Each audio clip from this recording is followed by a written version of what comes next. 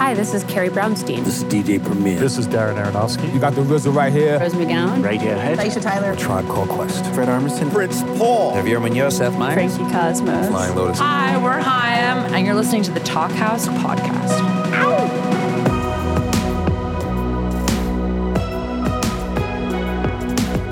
Hello and welcome to the Talkhouse Podcast. I'm Josh Modell. This week, we've got a very cool episode that was inspired by a very cool performance coming up in Los Angeles soon. It's David Longstreth in conversation with Phil Elverum. Now, Longstreth is the focal point of the band Dirty Projectors, which formed about 20 years ago in Brooklyn, and was part of a scene that kind of elevated indie pop into something more serious and timeless. It's been clear throughout the years that Longstreth is a musical searcher, having never been content to repeat himself. That's led to an incredibly varied catalog that can even border on pleasantly confusing. And the huge undertaking that he's in the midst of, and the starting point of this conversation, is no exception. About 10 years ago, Longstreth began working on what I'd guess you'd call a contemporary classical song cycle called Song of the Earth, which he performed with the ensemble Stargaze a few years back. He's since been refining and reworking the piece, and along with Dirty Projectors and the world-renowned LA Philharmonic, he'll perform it on March 2nd at the Walt Disney Concert Hall in LA. That's a huge group of people and a massive undertaking, and not to be missed. At almost the opposite end of the spectrum will be that evening's opening act, Mount Eerie, aka renowned minimalist songwriter Phil Elverum. Elverum is almost a mythical figure in indie rock, having forged a truly unique path over the past decade, first under the name The Microphones and later Mount Eerie. His music is often deeply personal, and he'll move from simply structured indie folk into fully immersive lo-fi drones in ways that can confound and disarm. His catalog is wide and deep, though if you're unfamiliar with his music, a good place to start is 2001's The Glow Part 2. At this concert, he'll not only open the show for Dirty Projectors, but he'll also, as you'll hear, participate a little bit, because Longstreth tapped Elverum to help out on a Song of the Earth piece called Twin Aspens. They were nice enough to give us a preview of the piece here, so check out a little bit of a not-quite final version of Twin Aspens, composed by Longstreth and with some help from Elverum. We might be going to have lived a long, long time from now.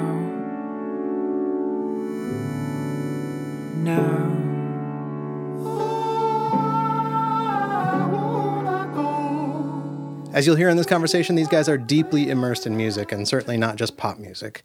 From hearing them chat, I learned about Japanese gagaku music, among other things. They also talk at length about Elverum's incredible album-length song Microphones in 2020, which is essentially a history of his own evolution with a fascinating visual to go along with it. They also talk a lot about starting the creative process with a palette in mind, which I found fascinating as well.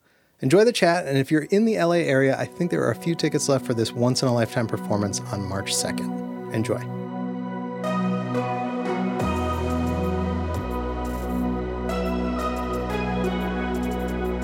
Hi, Dave. Hey, Phil.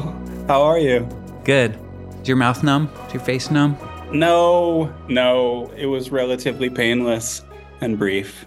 A routine cleaning. I had been putting it off for some months as I've been just in the tunnel trying to finish the Song of the Earth. Yeah. You still in it? Oh, God. Yeah, I'm still in it. I'm mixing still now, and I feel like the writing and the arranging is just messily continuing into the mix.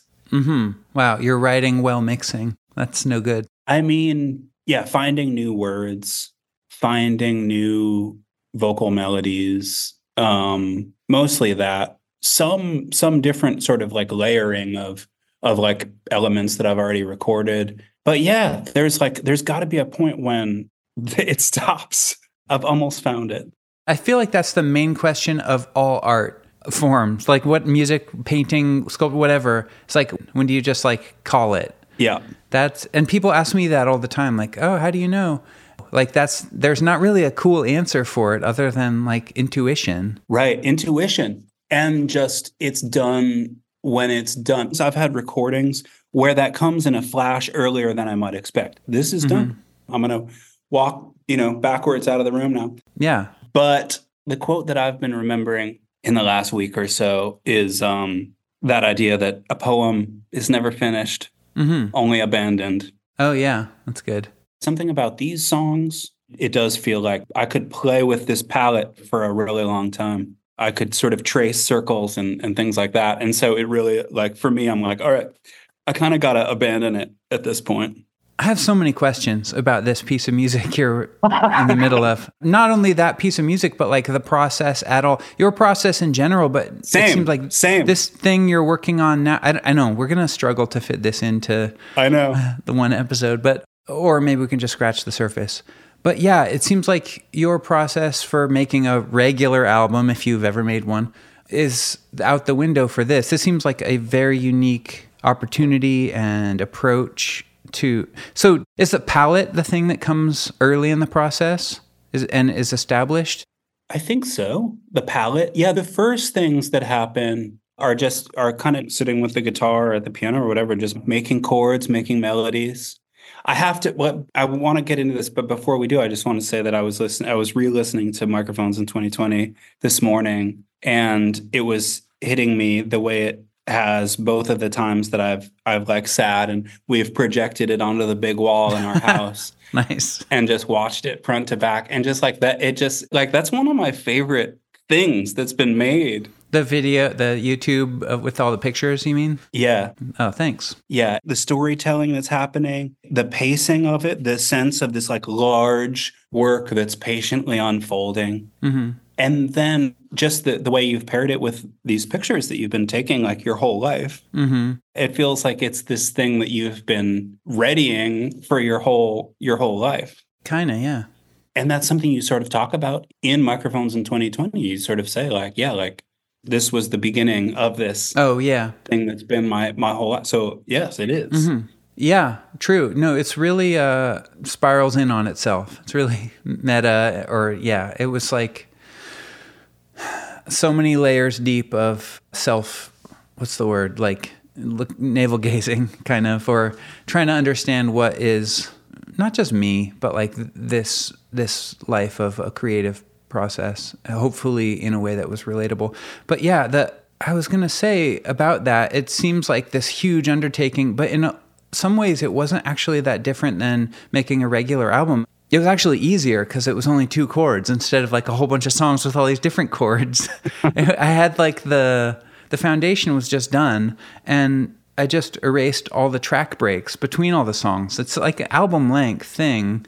Wait, really? Like literally? No, not literally. I just mean thinking about it on that scale. And I maybe for you, this Song of the Earth thing you're working on feels related to making like an album, because you make albums. Like you're not making singles and putting out like a single, or maybe you do that too, but making an hour-long piece or 40 minutes or whatever. I feel like that's the time scale that I think of these things that I make, and they have arcs and flows. And when I'm like nearing completion of an album, I'm sort of putting it in order and being like, okay, this transitional thing is needed here, and this piece needs to move to there.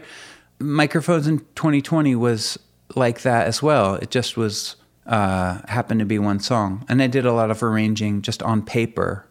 I didn't do any demoing on music. It was all on paper, but like moving scraps of lyrics around. And it felt like arranging, maybe like the way people write movie scripts or something with all their note cards pinned to the bulletin board and moving sections around. Yeah. Never done that, but it did feel like that. And then, of course, I had photos as references too, which I ended up just using for that video. There was a closer correspondence of image and like lyric that I was feeling this time than I had noted before. You're talking about like Anacortes in the mid-90s, and it's a picture of you like riding a bike on the main street there. It's very literal. Very literal. But then there's a line around it that's something about like fuel or gas, but in that photo there's a Shell station in the back. Or an Exxon. Yeah. And so it's like, oh man, like, yeah. And you, in the moment you're like, Kurt Cobain had died.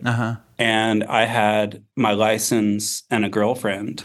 Yeah. And it's a picture of a girl in a car. It was more like movie making, honestly, than I had like noted somehow. It was like, it feels both super impressionistic and dreamy. And there's enough space between the image and the word that there's like an abstraction that feels so full to me, which is, I guess, something that I've been thinking about in scoring some of these movies recently is like the level of tightness between the image and the sound when there's a great distance between the two, for someone like me, I love that because my mind is trying to take two signposts and figure out how they're related. Definitely. And there's a huge gulf in there to dream, you know? Yeah. I know what you mean. Exactly. Yeah, I think about it in the same way. I love that too. I think of it like triangulation, where you can't actually say the thing. So you have to use these two other reference points to sort of like point at it, or more than two reference points. So yeah, I love that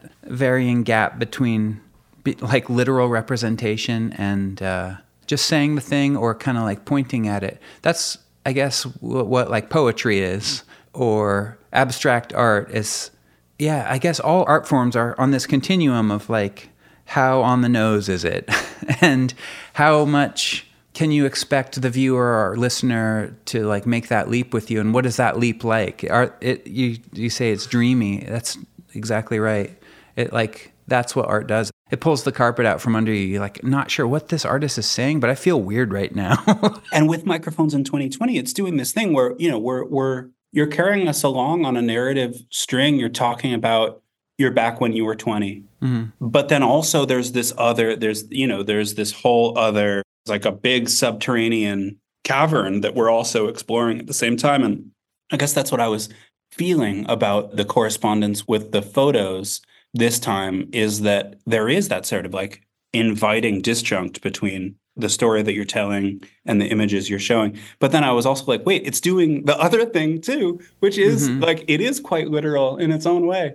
But I feel like also I should say, if people who are listening don't know, this YouTube video that we're talking about is just a video that Phil made for his sort of album-length song, Microphones in 2020. And when I first saw it, I was like, this is like Madonna or something. What? How?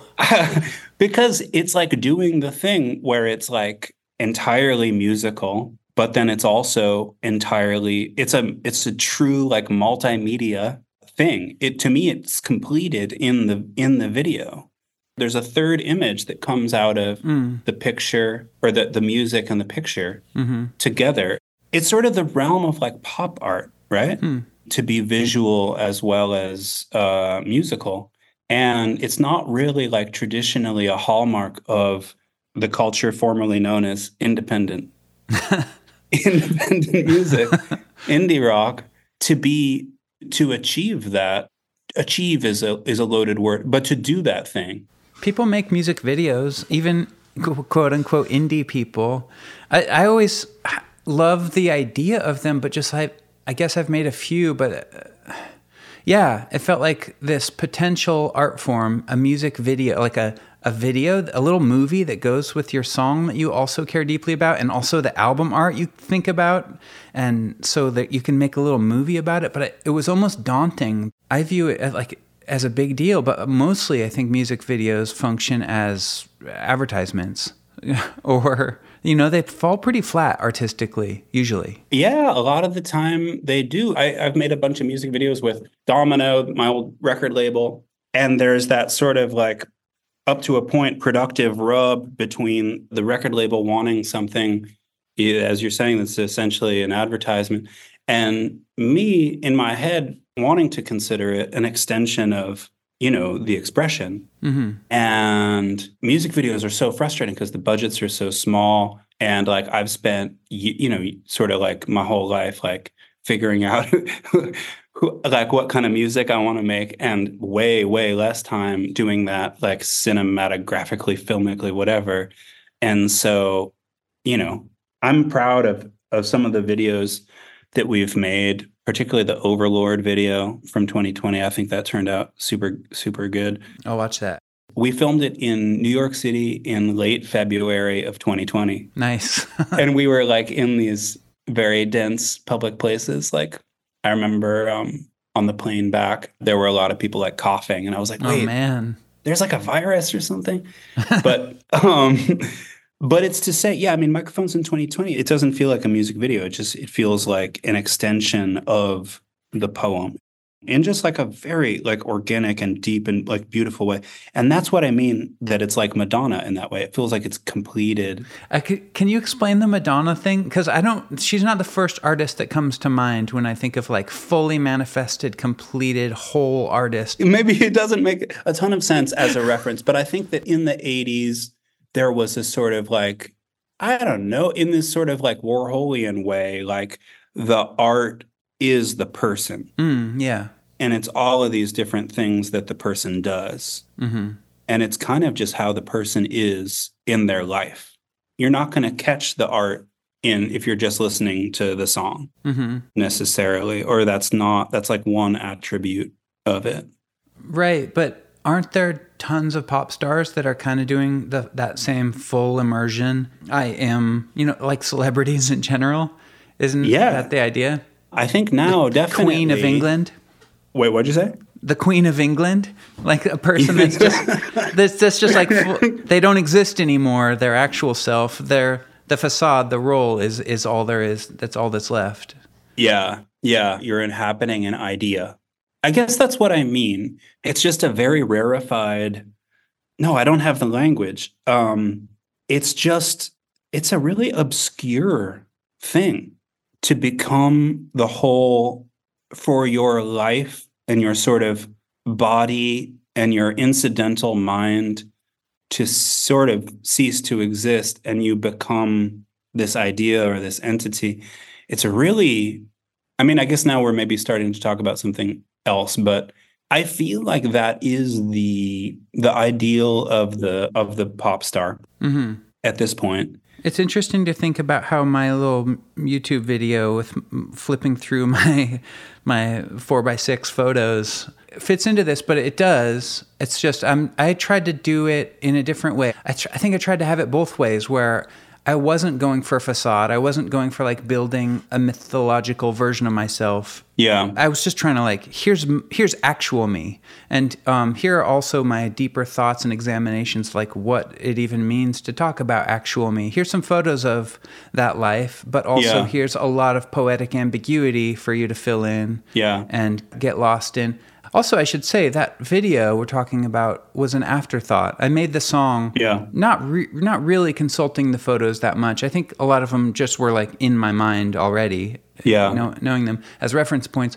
And then after the song was done, I was like, I should make a little kind of teaser thing to put on YouTube, and started going through the photos. And it ended up I spent 3 weeks organizing the photos exactly measure by measure to every lyric, and that was really fun. That might be one of the reasons that it hit me in such a big way, is that I totally feel what you're saying. You're not trying to make a mythological version. You're not presenting yourself as an idea of something, or, obviously anything to buy into or whatever. And yet, like lines like, I took my breakfast to the porch of the punk house, to the couch on the porch of the punk house, are just like iconic. They are iconic, but also it's true. Yeah, I know. Well, I feel that like living in, going and living with my brother, in Portland, and sleeping in the hallway at the Clinton Street house. Rip City, yeah. I remember that house. And it feels universal in a way. That's like so many people's late teens. Totally. Early 20s. That's what I was going for. It would be embarrassing if I made that whole long album and expected people to listen to the minutia of my circumstances and be like, gaze upon me, I'm significant. Yeah. I was going for relatability and depth and something universal. And so, I tried. No, I feel that. I feel like I'm making you feel embarrassed or something. But I think there's something selfless about telling your very specific experience and understanding that, there's probably something bigger in here, something that stands for a lot of us. I like diving into the kind of minutia, the dates and names, like the hyper autobiographical. I'm done with that now, by the way. After that, I want to get back into ambiguity. And I just think that's such an interesting spectrum from this sort of like Nausgard wave, as I sometimes call it, into just the using language in a more open way. That's so dynamic that your work finds corners for both of those things. Anyway, yeah, Thanks. I love that one. Thank you. So thank you for, I'm sorry, I feel like I've contextualized it in a way that you don't quite. No, I not at all. You hit the nail on the head and you gave me lots of great compliments. Thank you. I really appreciate that. I love it so much. So thank you for making it.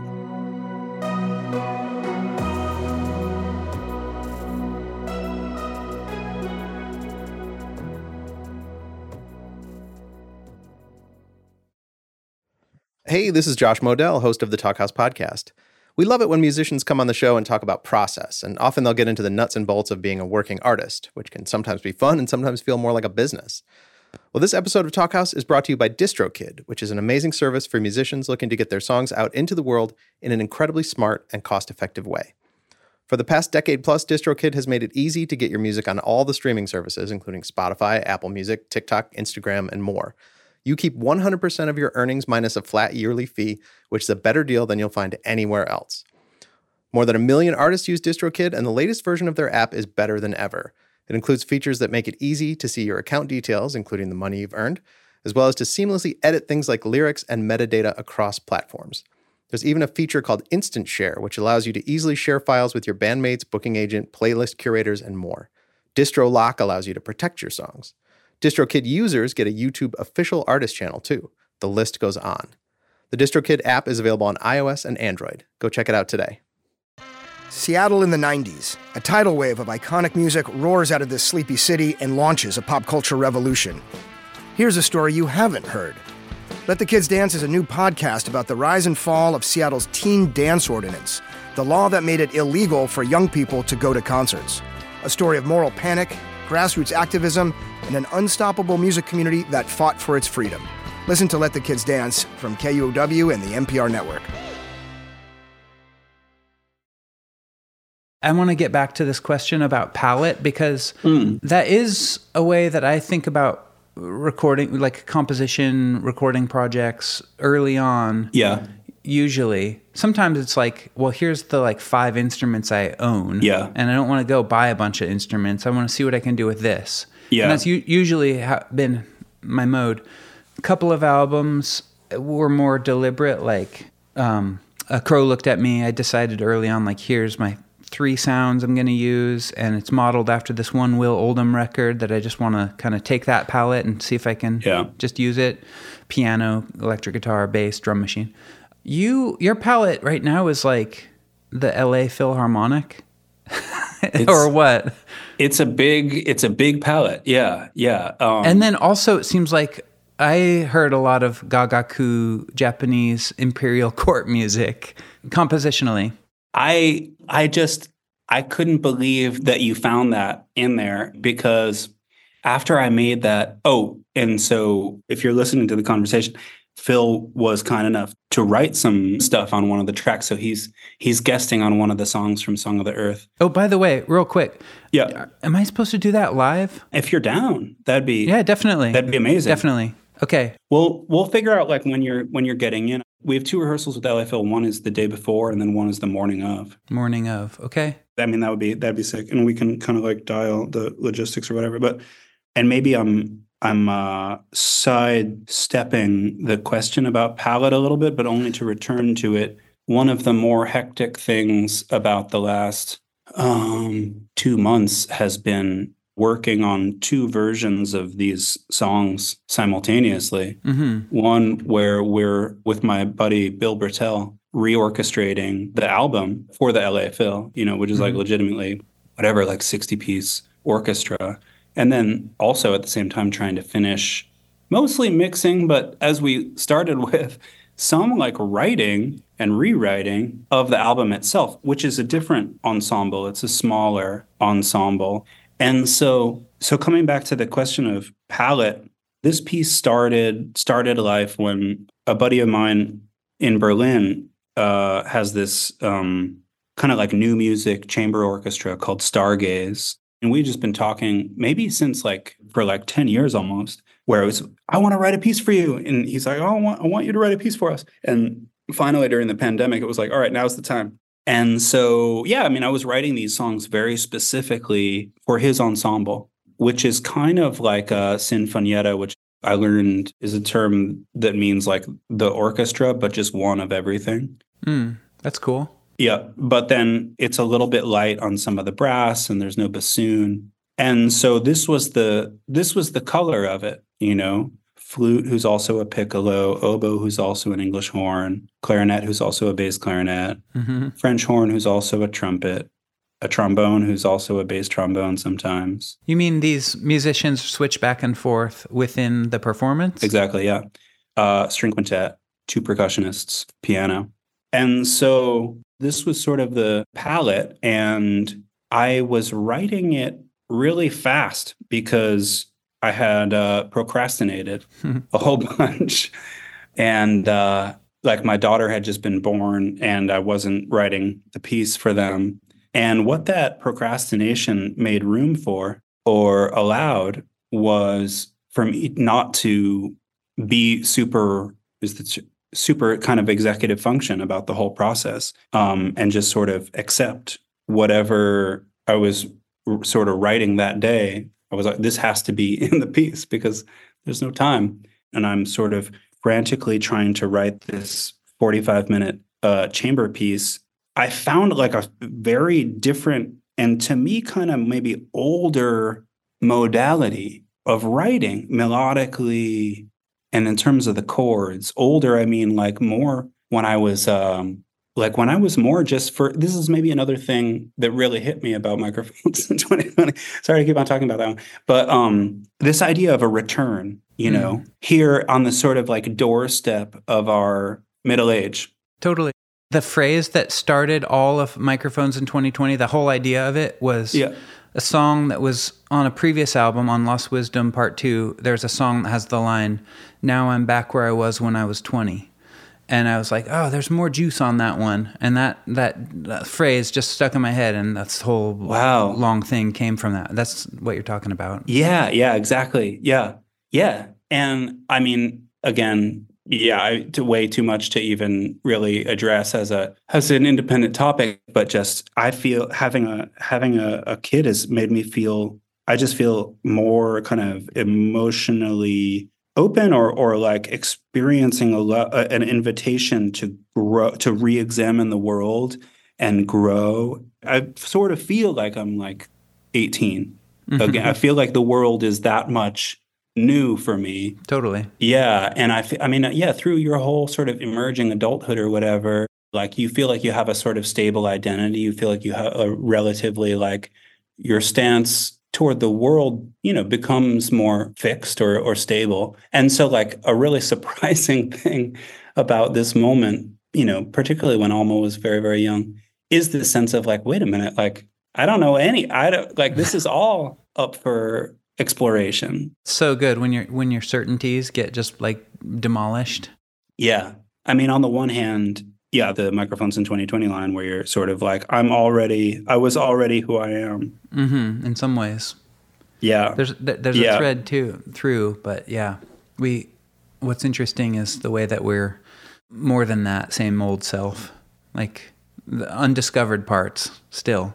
And just like who knew that was a dimension of life. It's wonderful. But so, frantically sort of writing this piece and finding this earlier thread before I think I had made an album or played shows, and before I had a sort of like identity as Dirty Projectors or whatever. And I'm just writing these things that live between, they're not like ordinary, or they're just weird. They're weirder, I guess. They're less symmetrical. The moves are a bit more jagged. Mm-hmm. The leaps are a bit more intuitive or like harder to explain. I don't know how to talk about this. Without quite realizing it, I had a room full of people sitting in my head thinking about, like weighing in on each little decision I was going to be making. Do you mean that came with the like more established role and identity as the room full of people checking in? Yeah, I know what you mean. And in this, I guess, liminal moment, I wish that I found a better word than that. But those people weren't there. And just getting back to this question of palette, one of the things that really excited me about this music from the jump was just like these colors that are here, just harmonically, even before we talk about orchestrating them. The colors that I was finding and didn't have time to second guess or judge, I ended up really being excited by. Yeah. At least on the Twin Aspens piece that I focused more on, but all throughout it seems like the use of space, tension, hanging, like emptiness. That's, I think, what clued me into the Gagaku reference, which I don't know if that's where you were aiming with that, or if you were just like always going to be working with space. Yeah, the role of like wind blowing through the notes and the beats and the hits, the tension, the hanging. That's what I love about that old Japanese music, is just like this waiting, the tension, the almost like scary, when's that big drum going to get hit? Once an hour. The space in that music it feels like a different than 2024. I love that headspace, the in the time scale of that music and everything. So after I made that part that we're talking about, and I think, by the way, that we're going to be able to either put like a work in progress version of this song, Twin Aspens, that we're talking about, either at the beginning of this episode or at the end of it. So yeah, there will be a little bit of context for what we're talking about. Although it's not done. I have to caveat that it's not done yet. Yeah, when I found that sort of like flute line, and then the way that low marimba and the big grand casa, like, and the string harmonics like hit with it. Yeah. I was like, what is this? Like, what am I even like tracing, or what am I doing? Like, where did this come from? It's not clearly music even, you know. Yeah, it's like you're using these orchestral instruments to make, I keep saying like wind through trees, but it is like a sound of nature. It's a sound, you're making the wind instruments be like this high kind of ethereal thing, and then the rhythmic like thwack of it's, what even is this? Like, and then I was like, oh, maybe it's kind of like on that Gagaku tip. And then when I shared it with you, like, that's not a word that I used, right? And you just you heard it. You heard it in there. Yeah. I can't believe it's so fortuitous or synchronicitous. So, and wait, you had just gotten, what's that flute called? Show. The show. Yeah, it's like a mouth right over here. It's 17 bamboo reeds that you blow into, and each one has a note, but the scale of it is all weird, and the notes are all really close together, and it's really hard to play, and you have to like have a bowl of charcoal next to you while you're playing it to dry it out in between blows, because the condensation messes with the little delicate reeds. And I got an electric warmer, you know, but the old style is a big metal thing of charcoal right next to you. Whoa. It's on. It's used on the Bjork Drawing Restraint soundtrack that she did. It's featured prominently on there, but it's in that music. It's in that Gagaku music, and it always comes in like a minute or two into the piece at the moment when the music kind of blossoms. And I was always like, what is happening there? What is that sound?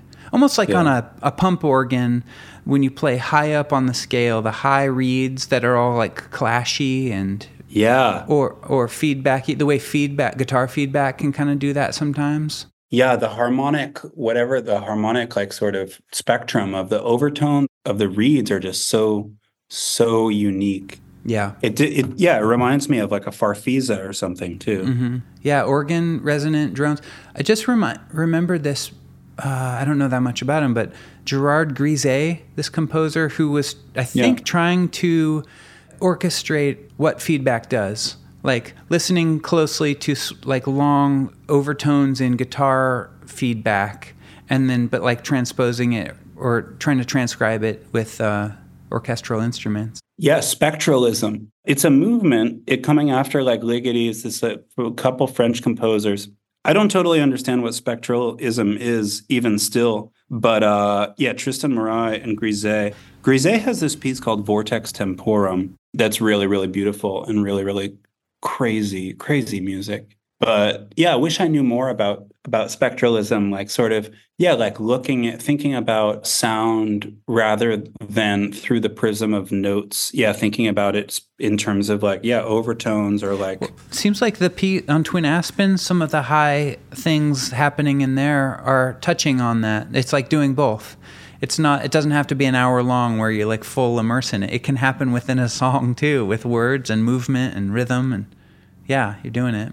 I mean, I think it comes out of like maybe Ligeti. Ligeti had this thing that he called micropolyphony, and where instead of everybody, say there's like 16 first violins or something, and instead of playing the same line as they do in pretty much all orchestral music until then, so like each of the violins are playing a slightly different variation. And I think that he was inspired by early sort of like electronic or like early modular synthesis. And he was thinking about things in terms of, envelopes and a ratio of pitch to noise and things like that. And he was enacting in some of those early orchestral pieces just like principles of electronic music, or like translating them in a poetic way into like people in the orchestra. But the irony of some of that, and like this is music that like I think everyone has heard, like just in the culture. It's like in the 2001 soundtrack, things like Atmospheres is the music that plays a lot in space. Yeah, totally. And the irony for me is if he was sort of imitating or inspired by modular synthesis, the music sounds like sort of what you're talking about. It sounds like nature. Yeah. It sounds like these natural processes unfolding in the sort of like terrifying, beautiful chaos of the world looked at through like an inhuman lens or something. So I've thought about trying to make beautiful field recordings of wind and how hard that is. Like the way it whistles and has these kind of special effects. And then I realized like, it would sound even better and more easy to make this with a synthesizer. Like, right. To get the actual thing is almost impossible. It's like, photographing the moon or something. It's hard to pull off and have it feel like it has that impact of standing there and looking at it, or standing out there and on a windy day and hearing that whistling. The fake version almost hits harder as a music listener. I don't know what I'm trying to say here. The fake version does like a more exaggerated, deeper felt version of itself. Or like a poetic version of the image. A poeticized image feels somehow more true than a photograph or a literal image. It's like a blunter tool. That exaggerated, iconic version works better than the subtle, realistic version, which exists in real life. We're talking about images of wind. Yeah, this is some hard-hitting radio. I have so many questions just in general that aren't going to make it into this conversation about your life, about your work. And one thing that I wanted to ask you was, I guess it maybe relates a little bit to this idea of, it's just about making a recording. For me, making these recordings, the Song of the Earth specifically, it really feels like a painting in the sense that you can paint a layer and then paint another layer. Totally. And so it is a sort of document that emerges over time. And almost everything you've done, I think, it feels more like a Sumi ink drawing than an oil painting, in the way that you feel like it might be layered and like deeply, there's a deep sort of variegated palette, but every layer feels like there's an immediacy to the performance. It feels like it happened in that moment. Well, we were talking earlier about the question of when to call it good. When is the thing done? And I think I might be one of those types of artists that calls it good earlier than others. I keep imperfect takes. I am never going to get a perfect take. Plus, also, I work on 8 tracks. I have sort of minimalist limitations. I try to maximize them. I bounce tracks a lot, but I want it to feel alive. And I feel like I've recorded a couple of albums on like a 24 track before, and that still tape though. Tape, yeah. recorded a couple albums on computer, but even then I'm not going crazy. I'm treating it like a tape machine. I'm wary of getting lost in maximalism and overdoing it. And that's just me. I mean, I'm talking to you, and you flourish in maximalism at times. This Song of the Earth piece is huge. It's got so much going on, and it works. And your mind can hold all of that. I know about myself that I can't. And when I have even had 24 tracks to work with, those songs, I listen to them now, and I'm like, they're just overwrought. They're trying to do too much. The spark is buried. Yeah, I mean, there's such restraint in that, in being able to be in that moment and say, this happened, and this represents this moment, and it is all of these things, and it also is not all of these things. Yeah.